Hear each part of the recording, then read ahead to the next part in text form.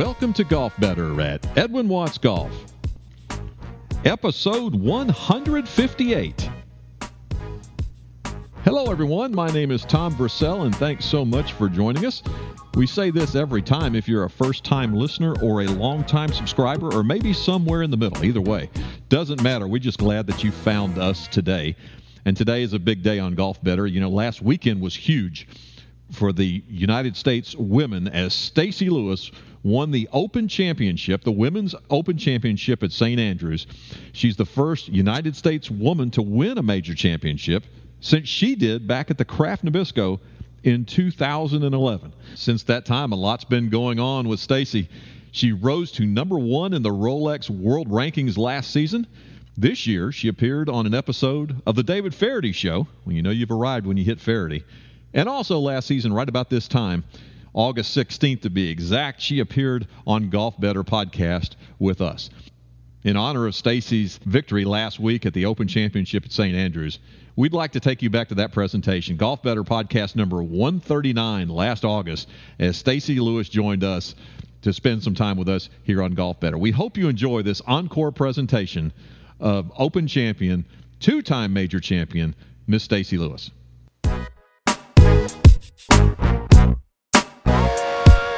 Hi, this is Stacy Lewis, and you're listening to Golf Better at Edwin Watts Golf. Go Hogs. Hello, everyone. My name is Tom Brissell, and thanks so much for joining us. Whether this is your rookie flight or you're a frequent flyer on the Starship Golf Better, either way, we're glad you're with us. And today's an extra special day to be with us because we have a special guest. She needs no introduction. As a matter of fact, she just did it herself, but let me tell you a little bit about her. Right now, number one player in the United States and Rolex number 2 in the world. Who else but the Arkansas Razorback, Miss Stacy Lewis. Stacy, thanks so much for joining us. It's an honor and privilege to have you on. Absolutely. Thanks for having me. We like to ask our guests, Stacy, how they got started in the game, growing up in the game of golf, that found that love affair with this great game. And your story's a little different. You had to persevere and you had to overcome some things, and it can really help some other young person that may be going through some. Would you mind sharing that with us?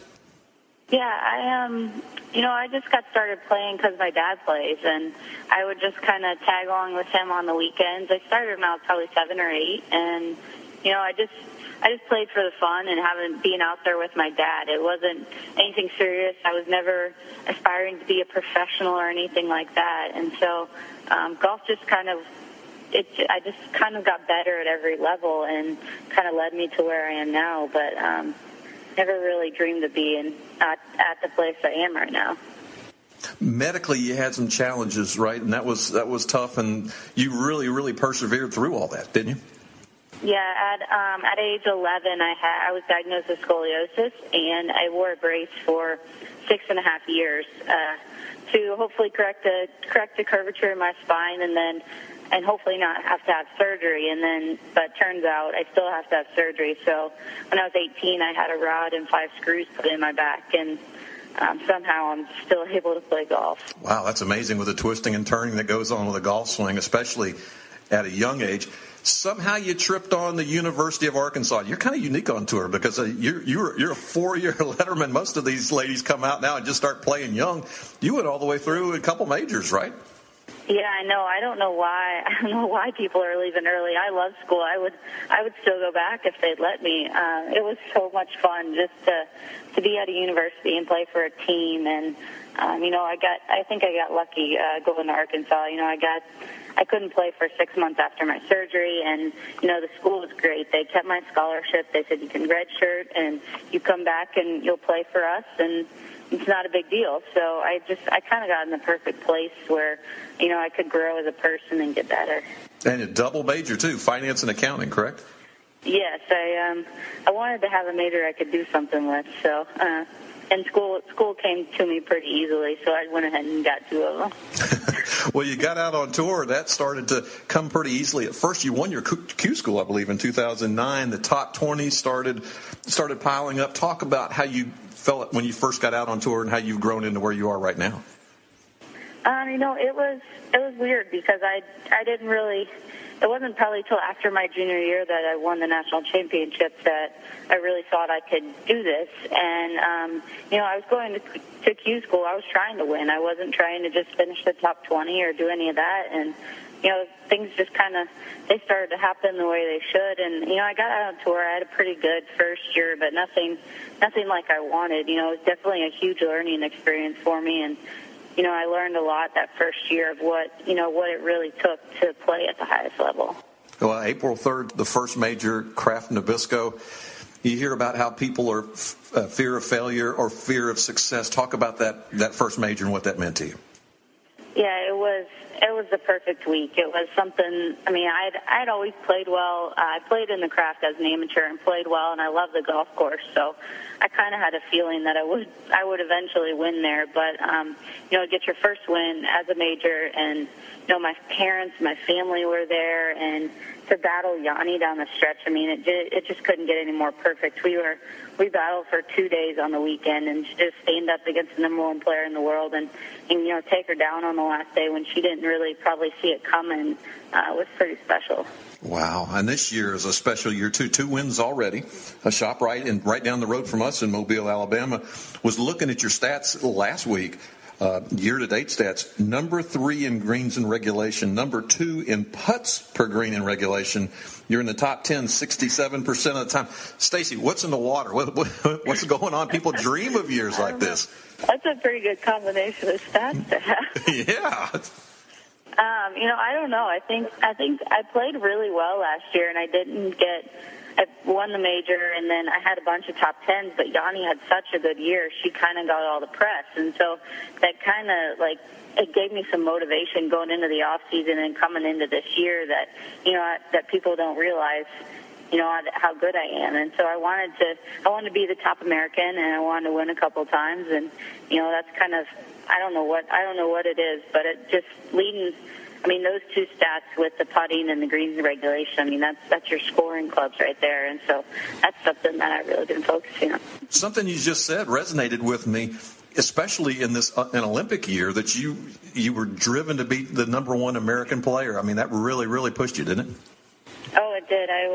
I think the last 2 years, all we've gotten asked when we do interviews is, where are the American players? Why are all the South Koreans and Japanese, why are they kind of dominating the tour? And I just got tired of having to answer that question and said, I'm just going to let my play take care of itself. And so that was, coming into next year is going to be Solheim Cup year. And so leading the Solheim Cup points, that's kind of all that's been driving me. Stacy Lewis, number 2 in the world, number 1 American, joining us here on Golf Better. Stacy, going back to that double major in finance and accounting, you understand that with success comes some of the spoils and some of the sponsors that get to come your way when you like that. Can you share a little bit about some of those other sponsors, and then we'll talk about the major one? Yeah, it's been really cool how things have it's changed every year, and it's everything's grown, and I've gotten some pretty good companies with Marathon and KPMG that have stepped up just this past year, and it just kind of shows that they're outside of golf a little bit. You wouldn't expect those companies to be in golf, and that they're there supporting me and kind of makes my job a little bit easier. Our good friends at Mizuno Golf brought us together today. You've had a long relationship with them. Talk about that relationship with Mizuno and that combination of how it's just been clicking all along. Yeah, I in college, after my surgery, I went to, our coach took us to this golf store and basically could hit any club. They had basically had any club you could ever want. And so hit all the clubs, and I found Mizuno's and played Mizuno's all through college, played the irons, and then I turned pro, and I told my agents, I said, I don't want to play anything other than Mizuno irons. I said, if you can get a deal for me, great. If not, I'm still going to play the clubs. And so it just worked out perfect that Mizuno stepped up. They're basically my first sponsor. Before I even had my tour card, they were there as a sponsor. And so they just had a lot of faith in me, and they take care of me. Well, you talked about the irons and how good they are, and they are a fabulous, fabulous field. Can you share a little bit about what's in your bag right now with Mizuno? Yeah, I have the JPX 800 Pros. I've always played something with a little bit wider sole. It's more because of the shaft. I play graphite irons, and so a lot of the irons are kind of difficult to get the graphite right with, and so, but I don't mind it at all. I feel like I can hit any shot I need to, and I mean, obviously with the stats, the greens and regulation, it's showing, so they're pretty good for me.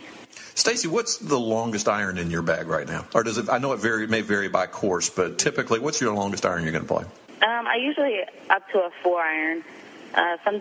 For the British, I might try to get something with a little more like a 3-iron, but I've always played a 4-iron. I tend to hit it pretty high, and so I like having the longer irons in the bag. Well, there you go, listeners out there. There's a number 2 player in the world, and she's got the 4-iron is as high as it goes. Remember, the hybrids can really, really help you. And there you hear it from Stacy. Stacy, what's going on the rest of the year? Right now, you're out at Pumpkin Ridge, I believe, for Safeway Classic. Well, tell us what we can expect the remainder of the year on your schedule.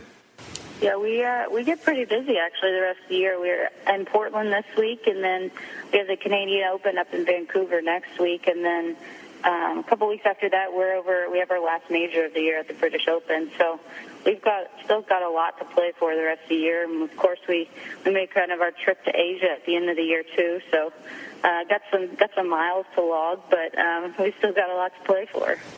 One of the things we like to do each week, Stacy, if we can, is give away something to one of our listeners. I hope you can help me this week. Right now, if you go to our webpage, edwinwattsgolf.com/golfbetter, you'll find the register to win button. Right now, it's a Seymour PCB putter, courtesy of Jim Grunberg. Same putter Zach Johnson plays. I'm sure his putts per green right now are pretty good. But this is a Wilson FG Tour wedge given to us by our good friends at Wilson Golf. And, Stacy, I'm going to let you announce the name of the winner. All right.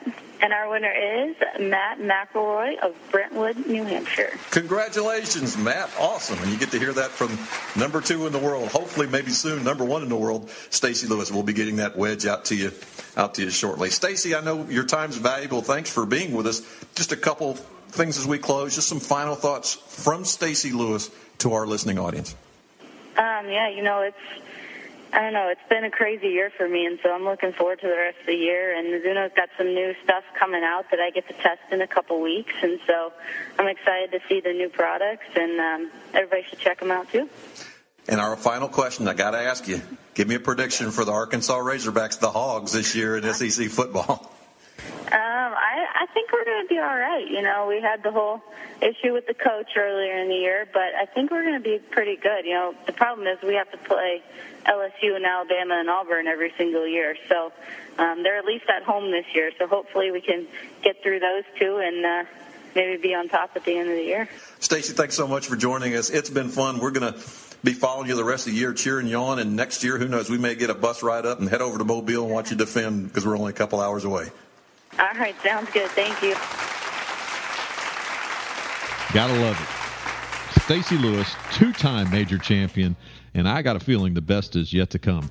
That was our episode with Stacy Lewis, episode number 139 of Golf Better, back on August 16th of last year, 2012. Want to once again give our thanks to our great friends at Mizuno Golf for setting that up. And again, Stacy Lewis for taking the time out of her busy schedule to spend some time with us. And thanks to you, our listeners. We will do it again next time. We have another episode of Golf Better at edwinwattsgolf.com. So long, everyone.